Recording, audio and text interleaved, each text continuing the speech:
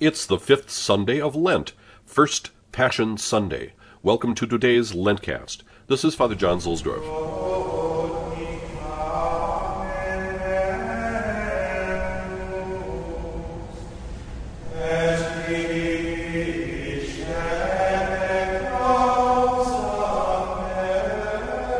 Today the Roman station is St. Peter's in the Vatican.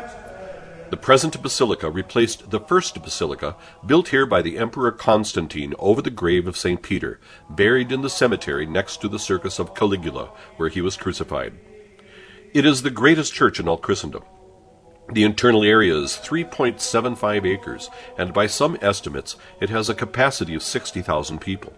As you enter the basilica, you look straight at the great baldachin of bronze, designed by Gian Lorenzo Bernini, from bronze stripped from the ancient Roman Pantheon, and beyond the baldachin to the massive sculpture group of Bernini of the chair of Peter held up by doctors of the Church, surmounted by the famous alabaster window of the Holy Spirit.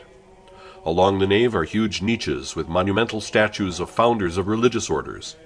Turn your head to the right as you walk in, and you see the chapel where Michelangelo's Pietà is held. Lifting your eyes to the cornice running the whole perimeter of the basilica is the dialogue of Christ and Peter.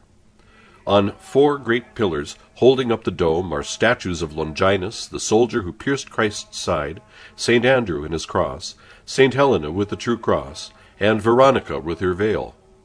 On this Sunday, the veil of Veronica has been exhibited, and many relics are placed on the main altar. This year, no one will see them.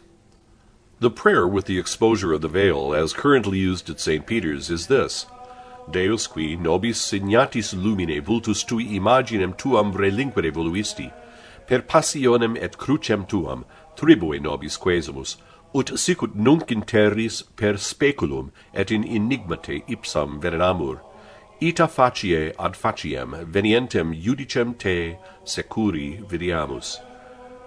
O God, who didst wish to leave thy image to us, who are marked with the light of thy countenance, through thy passion and cross, grant us, we beseech thee, that as now upon the earth we venerate it through a glass darkly, so in safety may we see thee face to face when thou comest to judge.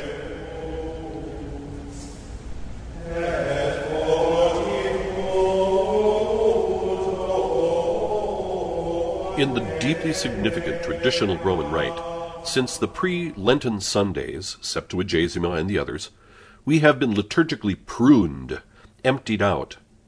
In life we lose things as we age, before we go to the grave. Like rose bushes that have grown up, we have to be pruned, a painful process, so that we can bloom more beautifully in heaven. During Lent, the Church has been pruned. The Church has been imitating the Lord, preparing for the resurrection at Easter. The Church has been liturgically dying. The Alleluia went on Septuagesima. Music and flowers go on Ash Wednesday. From today onward, crosses and images are draped in purple. It is an increasing deprivation of senses. As of today, in the older form of Holy Mass, the Judica Psalm in the prayers at the foot of the altar and the Gloria Patri at the end of certain prayers will no longer be said. After Mass on Holy Thursday, the Blessed Sacrament should be removed from the main altar, which is itself then stripped. Bells will be replaced by wooden noisemakers. On Good Friday, there isn't even a Mass. On Saturday, Holy Church is silent but for the recitation of the office. And at the beginning of the Easter Vigil, we are deprived of light itself. It is as if the Church herself were dead with the Lord in his still tomb. This liturgical pruning imitates how the Lord emptied himself of his glory to save us from our sins and to teach us who we are. A Spiritual Communion by St. Alphonsus Maria de Liguori. Gesù mio, credo che voi state nel Santissimo Sacramento. My Jesus, I believe that thou art present in the Blessed Sacrament. I love thee above all things, and I desire thee in my soul.